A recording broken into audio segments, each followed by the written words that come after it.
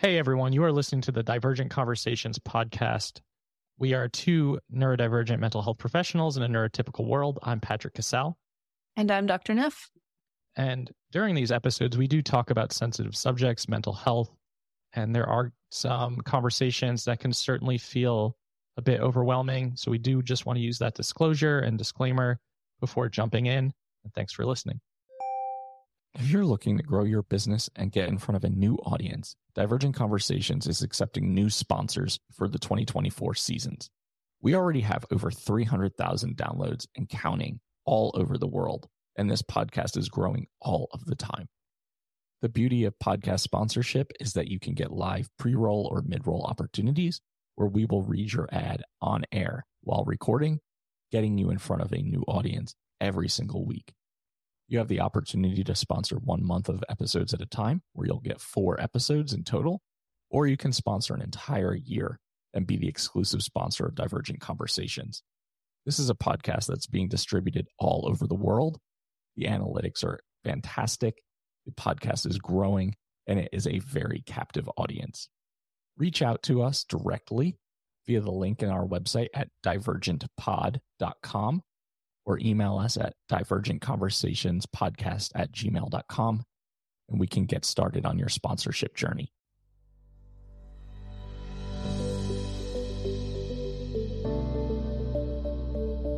So we have an awesome guest today here on the Divergent Conversations podcast. Jamie Roberts is a friend and colleague, a licensed marriage and family therapist, the founder of Equilibrium Counseling Services, a teen and young adult mental health center in Southern California.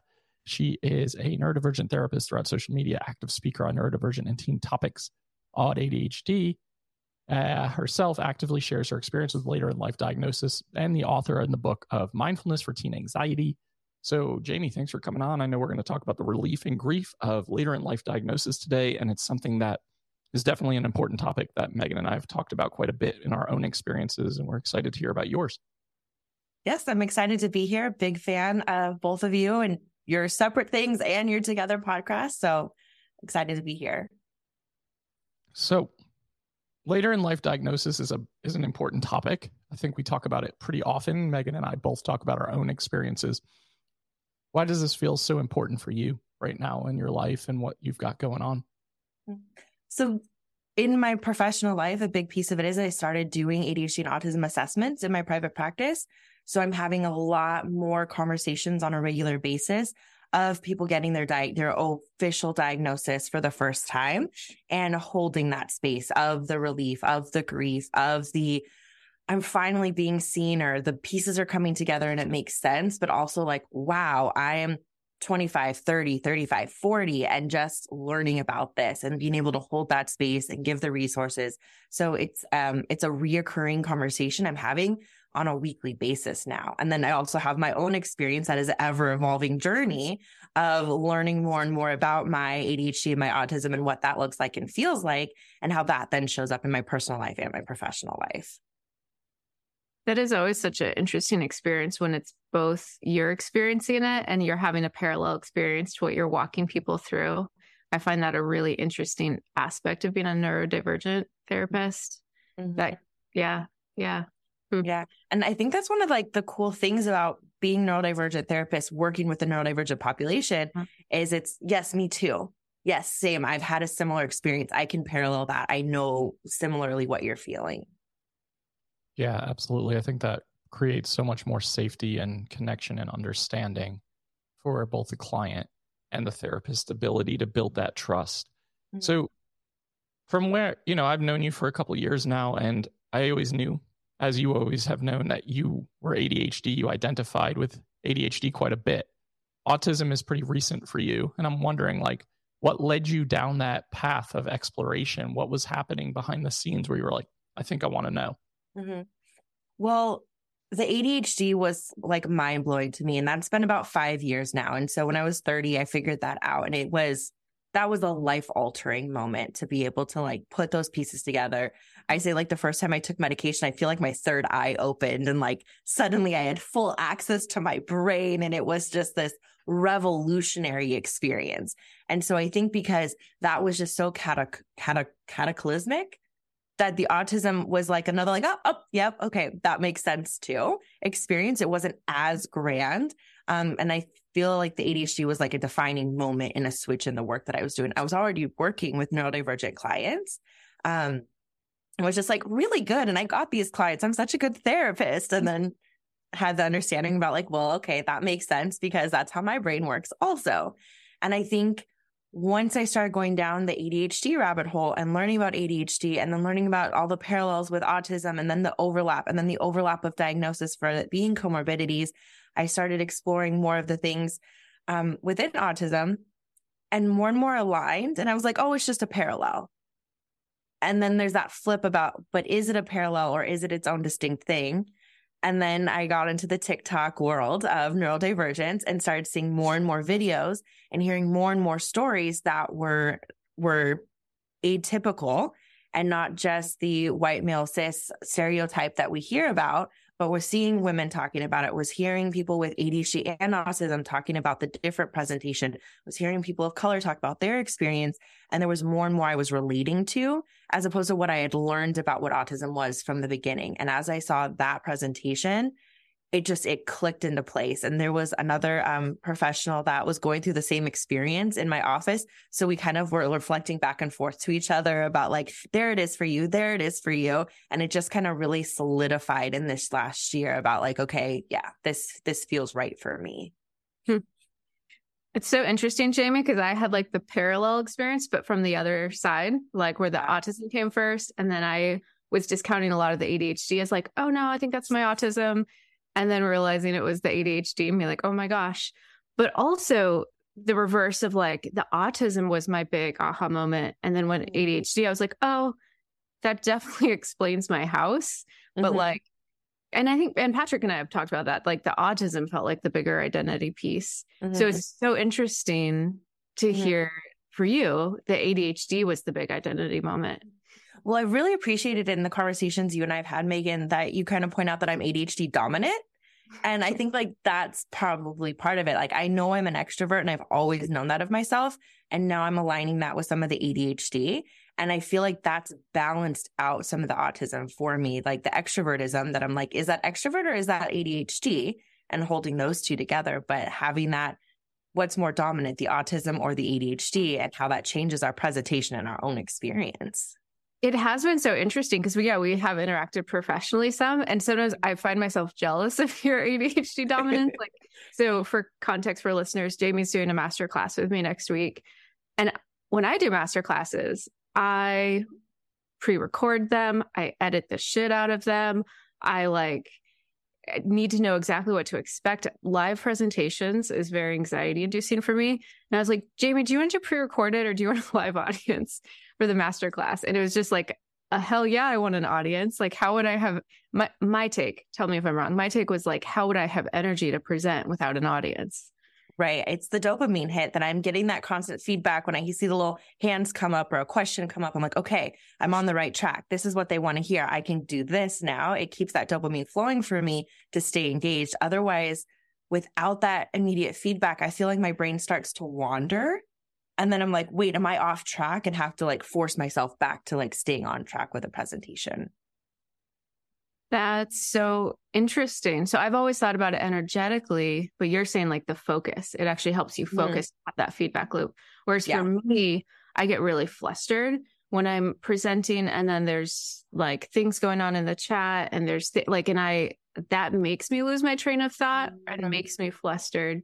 Partly because I've often had a pre-scripted idea of how it should go. But that is a really interesting, because I consider myself, autistic dominant. So that's a interesting. I wonder, like another part, I'm also dyslexic. And so I think writing scripts is hard for me, and reading something or being able to follow that sequential plan.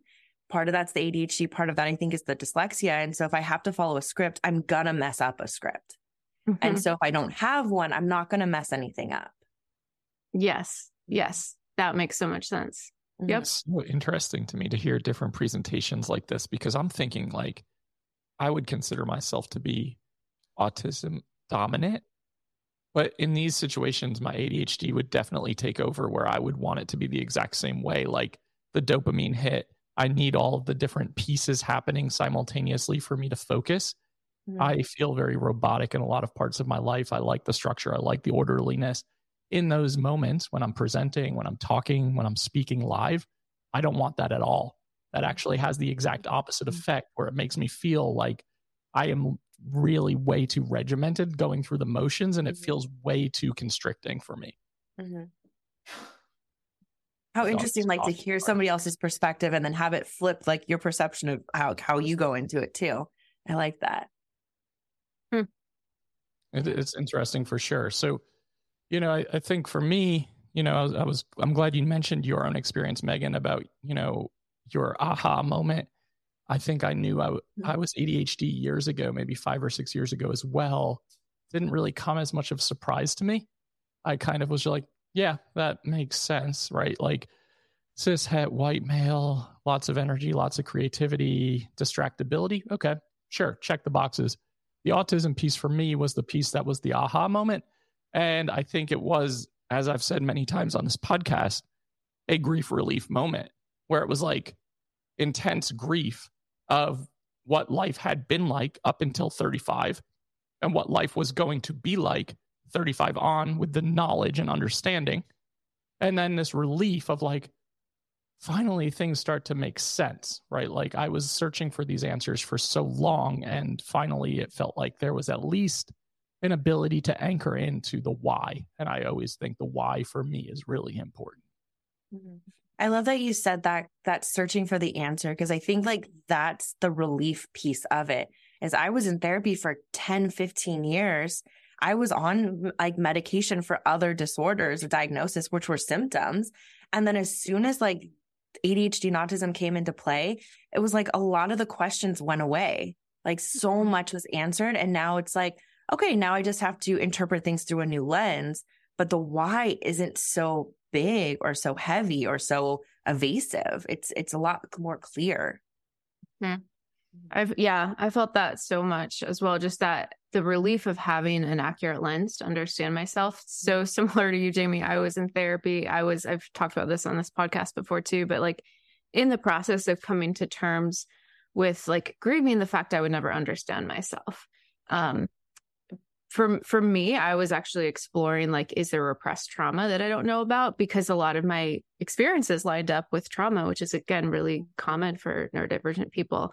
And I've met so many people who are like, yeah, I had therapists tell me it was trauma, or like I was exploring the possibility of trauma, just because I think our lives don't make sense to us. Our experiences don't make sense. And that's so disorienting when we can sense that our experience is different than others, but we don't have that why. Absolutely. I was in a networking group recently where self-diagnosis came up, and this wasn't a neurodivergent centered group. And I haven't been in one of those in quite a while. So it kind of threw me off, but self-diagnosis came up and it was kind of being dismissed or eye rolled. And I brought up to the group, I was like, what is the actual harm? If somebody feels connected to the community, seen by the community, their questions are being answered, what is the harm of someone self-diagnosing or identifying within it, whether you or a professional thinks it's fully accurate or not? If I feel seen, then it's entirely valid and super helpful. So can I push back a little bit, Jamie? Sure. Let's have a dialogical. So it's interesting. I actually think I evolved my thinking about this based on a conversation Patrick and I had around misinformation.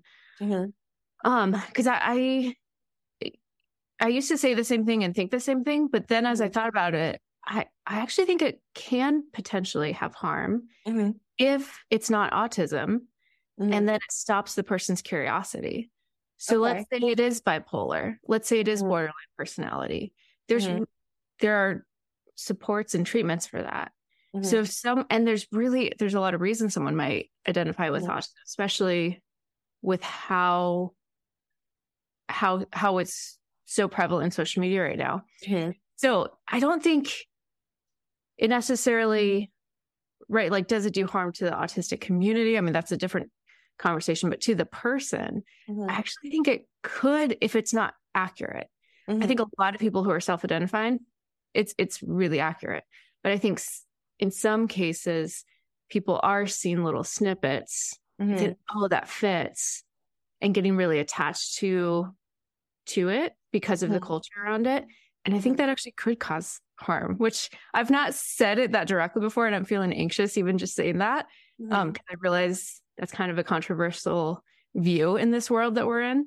But yeah, that's where my thinking's at right now. What do you think about that? I think like reframing like what I said about like not being so like binary black and white about it's like harm or no harm. Like, of course, there's a window in there in which like it can cause harm to someone and to some people in some way, and others like it won't.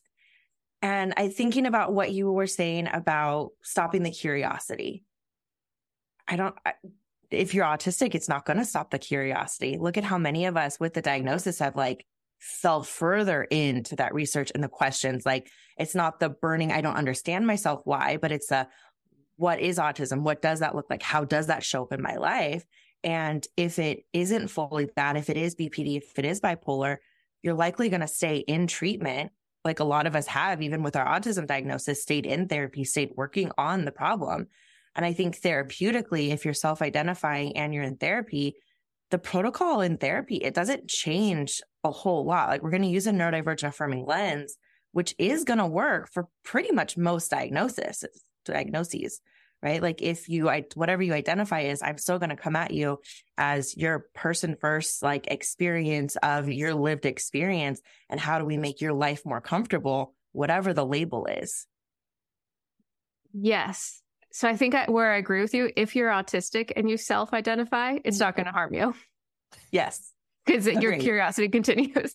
Agreed. I think this is nuanced too, because we're three mental health professionals here having this like really meta discussion about experience. And a lot of people are not always going to have that reframe or perspective when they're thinking about their own diagnoses, or the same ability to kind of take that step back and kind of examine it.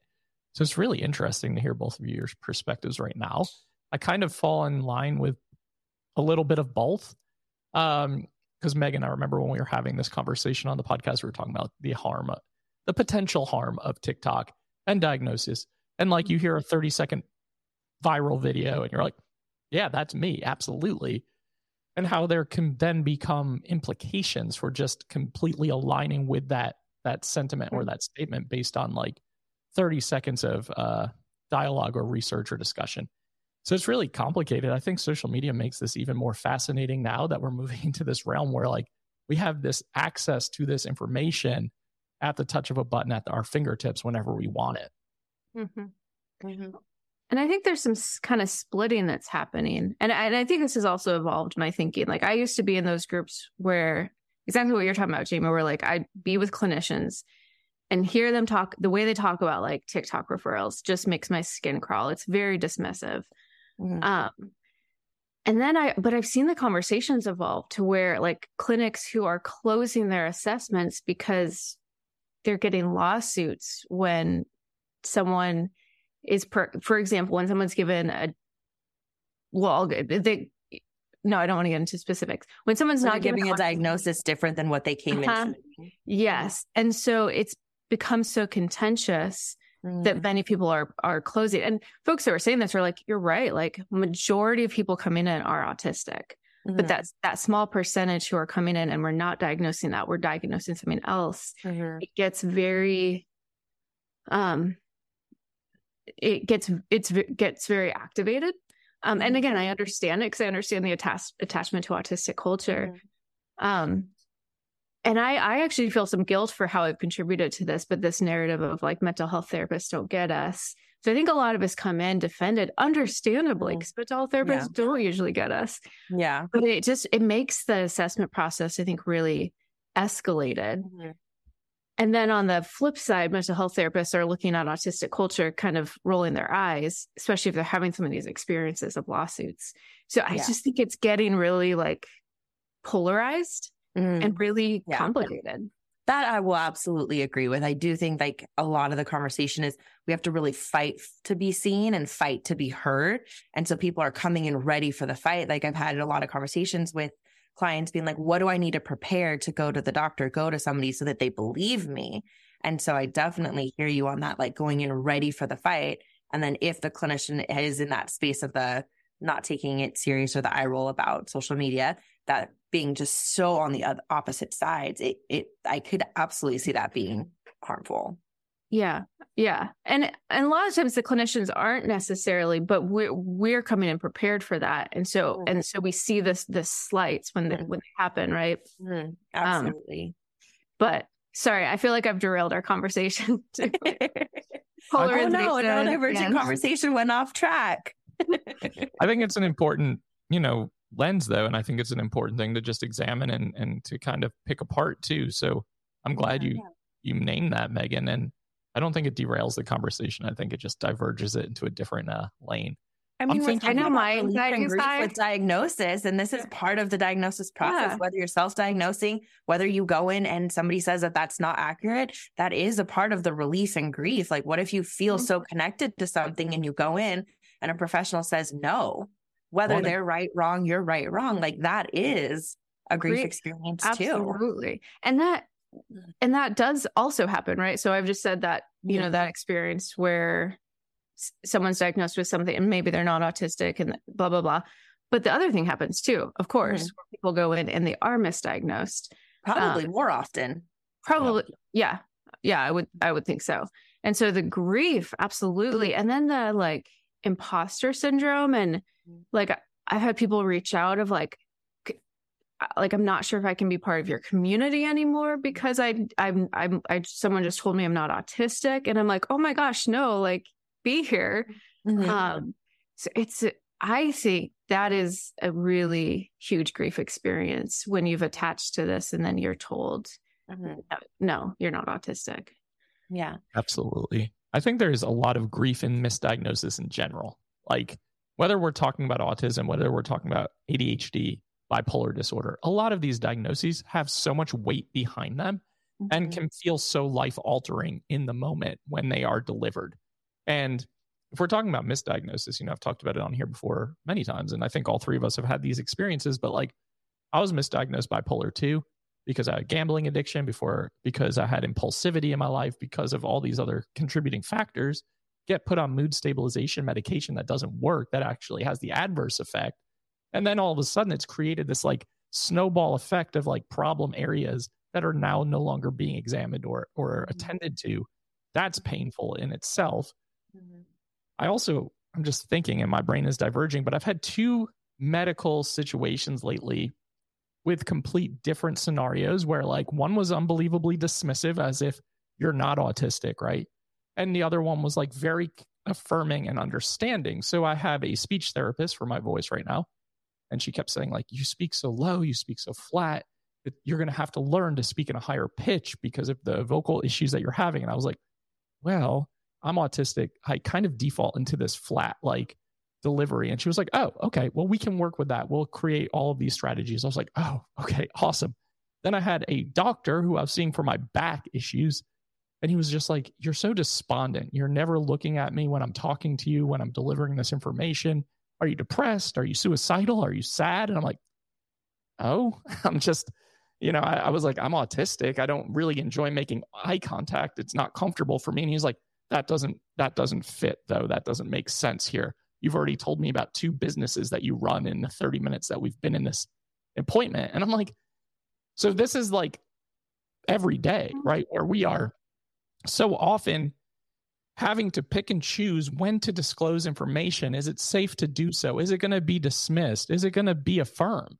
And I think that creates this extra layer of grief where you have to move through the world wanting to feel accepted, but never truly knowing if that acceptance and affirmation is actually going to be possible or happen. And I think that's really fucking hard.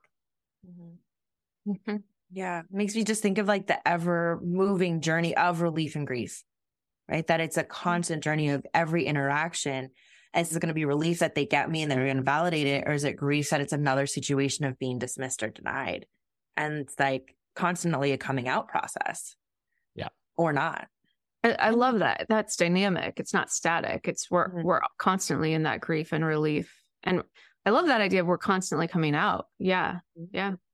And I'm a mental health professional. Like, I know how to advocate for myself. So I'm just thinking in those moments, I then have a tertiary layer of grief for people who don't have the ability to advocate for themselves the way I can. Because then it becomes the situation medically, especially where you're like, if you bring something to the attention of a provider and they just dismiss it, and it's a valid concern, you may not seek treatment again. You may just have to, grin and bear it going forward. And that fucking sucks too. Especially with how many health conditions are co-occurring with autism.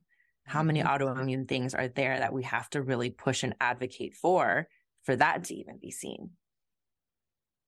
Yeah. Megan, I text you about like having a herniated disc in my back the other day, and you're like, autism, huh? It sucks. Yeah. I mean, yeah. Our bodies just kind of suck. That's part of the grief. Like for me, there's a handful of pieces of grief, but for me, it's like encountering the limits in my body. And then realizing that they're not going to go anywhere magically. There's like probably no magic diet or pill where I'm all of a sudden going to have a body that's healthy and not in pain and can have energy. That was the interesting thing with grief. Jamie, I like how you talked about the grief of like, with when you hold space for folks of like the 30 past years. So like there is backward grief of like all that has happened because we haven't had an accurate lens for ourselves. And then there's forward grief. Like, what does this identity mean for me moving forward for my relationships? And I think it's really that's interesting to have a foot in both. Yeah. Of grief. Yeah. We don't talk about the forward grief very often, do we? But there's like, the idea of like, what is this going to mean? How is this going to affect me or my relationships, my body, my career? Even with the idea of coming out or sharing it or not sharing it with people, there is a weight to that. There's a grief too, when Megan, you're talking about our bodies just really struggling and having a hard time of it. There's a grief, like I had experienced this the other day in therapy where I was just like, I don't feel very good almost every single day, whether it's mentally, physically, the combination of both. And my therapist was like, and I said, I think I'm just grieving the fact that I don't think that's ever going to change. And I'm just in that moment experiencing the grief of acknowledging, like, we can try all the techniques and strategies in the world and we can create some coping, but like, I don't really feel like I'm ever going to truly feel quote unquote good. And that is a hard thing to come to terms with too. Makes me think of the image of grief where it's not that grief gets smaller, but we get bigger to encompass the grief. Like the grief is always going to be there. It's always a part of us, but how much it impacts our day, our life, our feeling will shift and change. But that piece is always kind of there. And on the relief side, to lighten the mood a little bit, we get these really great communities where we find people that we can have these conversations with and feel seen and not go through the grief by ourselves. That there are people now so much more publicly and community oriented to be able to connect with, to find those families, to have these podcasts that we can be heard and seen and validated in that way.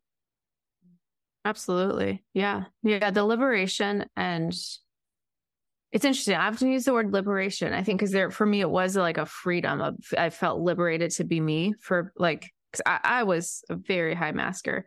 Or I don't know if I masked a lot and it really impacted me.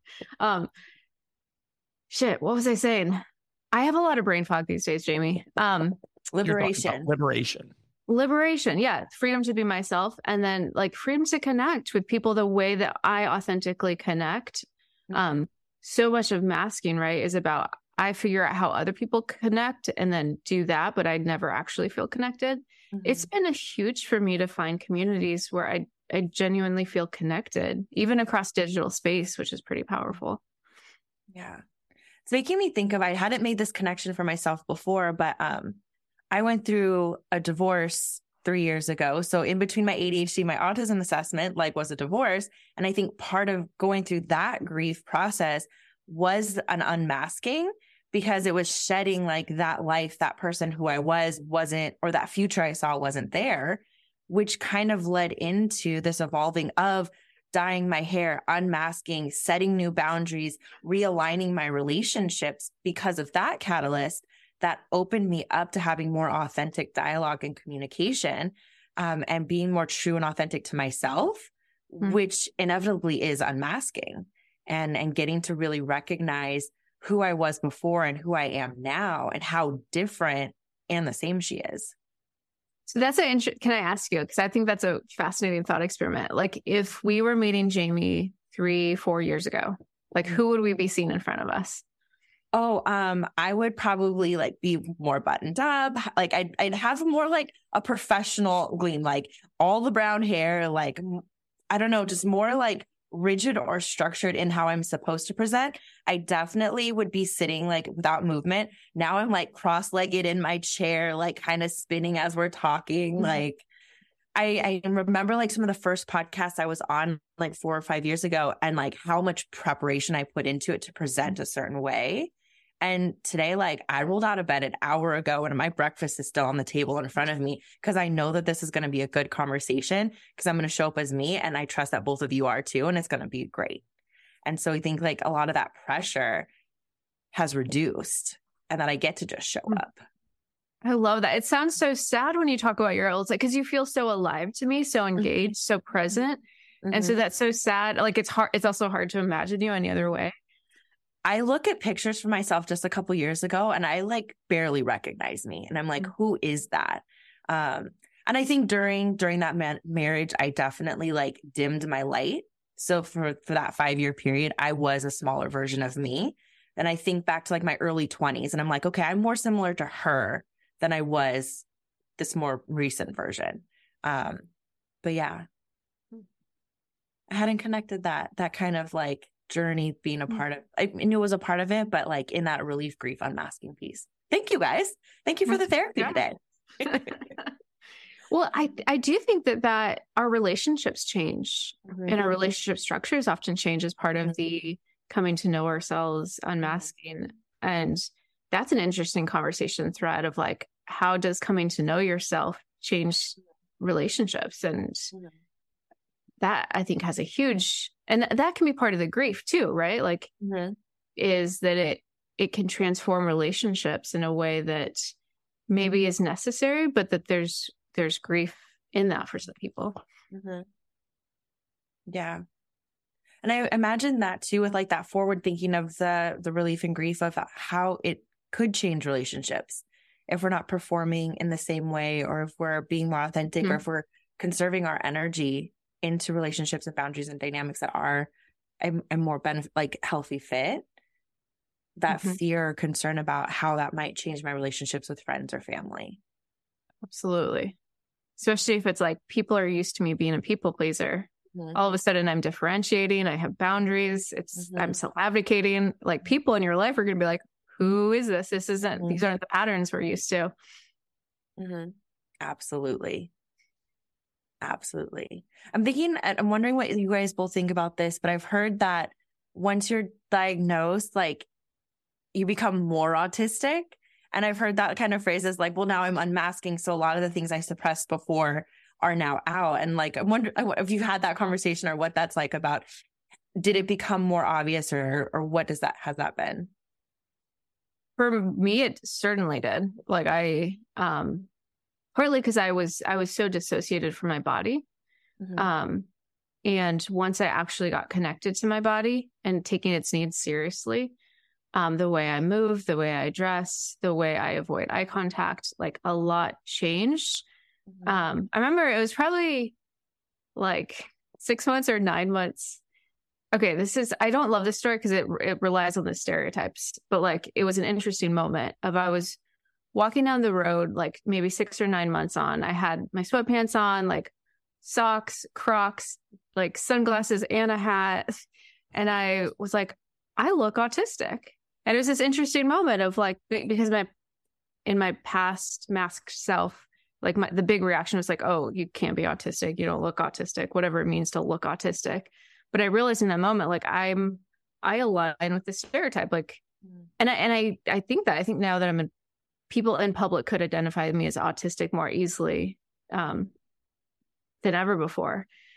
So for me, that's definitely been true. I think my answer is a combination of yes and no. I think a lot of people who now know that I am autistic are probably like, yeah, I knew that 5 to 10 years ago, 20 years ago. My wife, when I told her, she was like, yeah, no shit. And I was like, oh, well, I'm also very short. I'm very blunt with my communication. I always have been. I'm not going to participate in things I don't want to participate in. I also think some of that is just privilege of being able to pick and choose when I do and do not want to.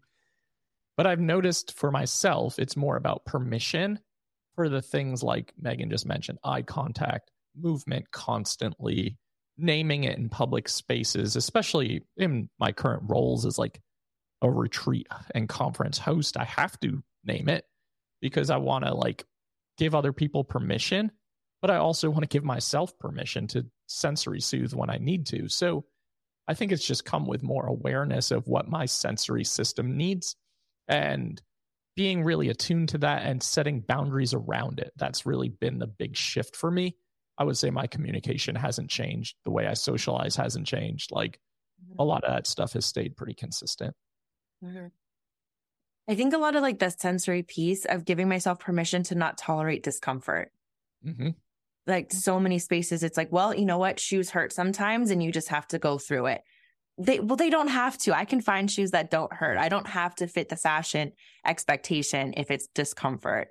I think if you had asked me before, if like back to the stereotype, if tags bothered me, I would say absolutely not. And there was a moment during my like self-assessment process where I was getting dressed and I grabbed something new and I put it on and I immediately ripped off the tag and I caught myself like mid motion. And I was like, I automatically rip out the tags in everything. So no, tags don't bother me because they don't exist in my clothing. And I hadn't realized that I did that so automatically that it wasn't an issue. And so like just kind of paying attention to that piece of what are some of those sensory things that I was already coping with or already like making accommodations with for myself without naming it as that. That's sorry, go ahead, Meg. I am like constantly amazed by how people intuitively adapt and accommodate for themselves. Like, and with the assessment process, I often have to tease out if someone's saying like, no, I don't have an issue with this or this, I'll do a little bit more drilling to figure out how they're accommodating or if they're accommodating.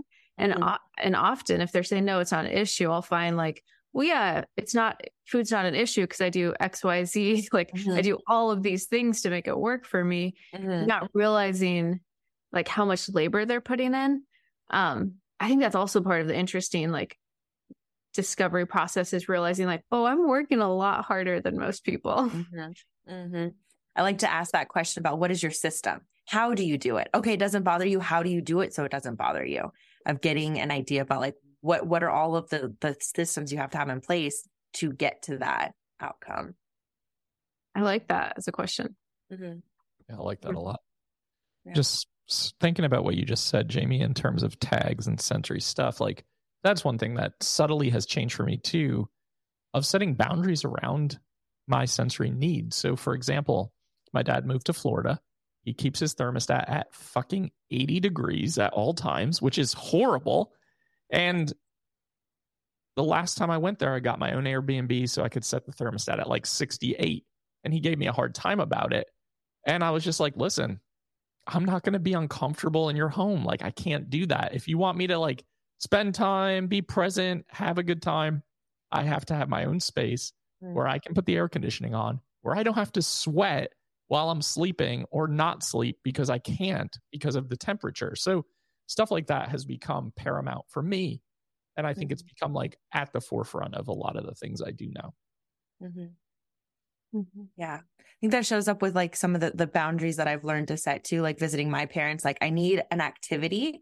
I need to know what the activity is and the time like set aside for it so that I can emotionally and physically prepare for it. Some of the open-ended ambiguity of we'll just figure it out, like is really dysregulating for me. And I'm figuring that out more as I think I've always thought of it as, oh, that's just anxiety. I'm an anxious person. And now I'm like, okay, no, the transitions are hard. I need to be able to anticipate so that I can regulate my system for that period of time.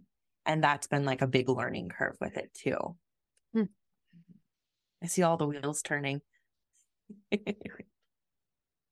think I'm enjoying this conversation. I'm also just looked at my phone and I know we need to wrap it up soon because you have something in 10 minutes. So I'm trying to think about that. I'm always it's all good. It's all good. I can get to that. It's so challenging. I'm like so focused on it all the time. No, I think there are so many nuances to grief, and I think that. But I'm glad you named the relief side, Jamie, because we could spend hours talking about the grief side. We could have endless episodes about it from different perspectives. But I do think finding the relief and the abilities to even have small moments of relief, whether it be psychologically, emotionally, physiologically, like just figuring out those small moments, whatever those are, because it's definitely helped me expand my world and be more comfortable with who I am. And I'm glad we have this podcast because a lot of the behind the scenes is just Megan and I sharing text messages of people who have messaged us about this exact thing of like, just being able to talk about this feels like relief to me, even though oftentimes I leave these podcasts thinking I was just in therapy for an hour. I mean, I guess that's what happens when you bring 3 clinicians together. We're going to do that work.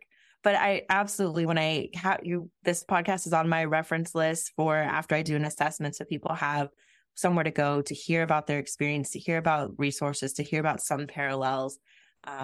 It's just such a great resource. And there really aren't a lot out there. There's not a lot. We're really creating a lot of that community as we're speaking. Yeah, I think it's a really talk about relief, excitement. I think it's an exciting time for autistic culture. Like we are like, there's so much expansion of autistic culture, increased accessibility to it, which I think really cultivates a sense of belonging, which I think is something a lot of us have spent a lot of our life craving and not fully experiencing. So yeah, it's an exciting time to be in this world. Yeah, absolutely.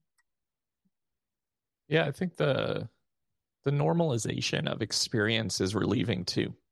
So there's relief in knowing that it's not just me, right? Like there's relief in knowing like other people move through the world in a similar way. And I think that helps with this journey that can be so, I want to try to say a word, but I always get it wrong. Tumultuous. That's not the way to say it. Can I say a word that you can't? Tumultuous. Yeah. Oh wait, no, I can't say it. Tumultuous. The person who does our like transcription is going to be like shaking her head at us right now. Tumultuous. Yes. Thank you. I can't say that word. I can never say that word. But I can't believe there's a word I can say that you can't. From episode 1 to 33, we have now found it. What was the word that we were so claustrophobic? Claustrophobic. Just yesterday to my spouse, I had a migraine yesterday, and I was like, yeah, I had an aura migraine.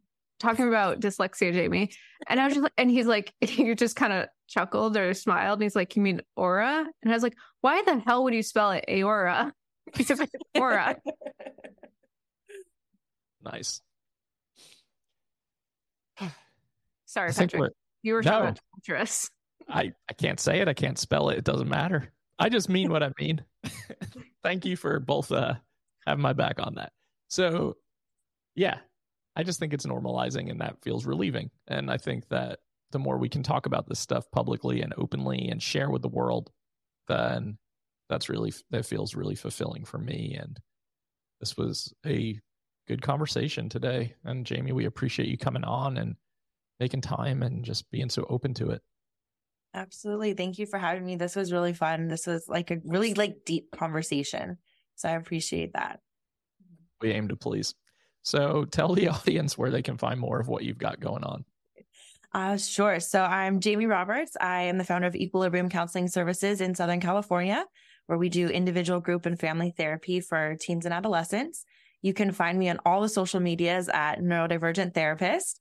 And I recently launched a new course for clinicians on becoming a neurodivergent affirming provider. And so that's available on our website as well to kind of hone some of those skills to be affirming for the clients that are coming in who are identifying as neurodivergent. Awesome. Megan, got anything before I close it out? Nope. I never have anything good at conclusions. You got some good comments in some of our Instagram posts, like, Megan, Dr. Neff rocked the awkward goodbye without Patrick. So I was like, what the fuck? Thanks for pointing that out, y'all. All right. For everyone listening to the Divergent Conversations podcast, new episodes are out every single Friday on all podcast platforms and YouTube. Like, download, subscribe, and share. And goodbye.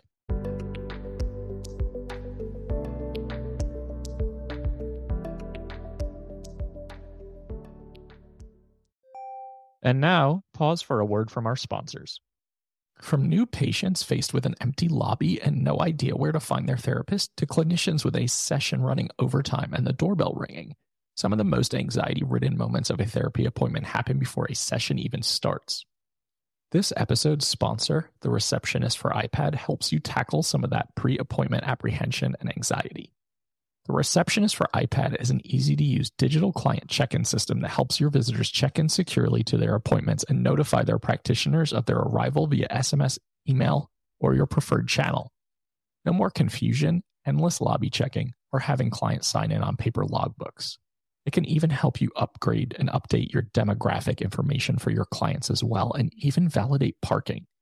Start a 14-day free trial of The Receptionist for iPad by going to thereceptionist.com/privatepractice.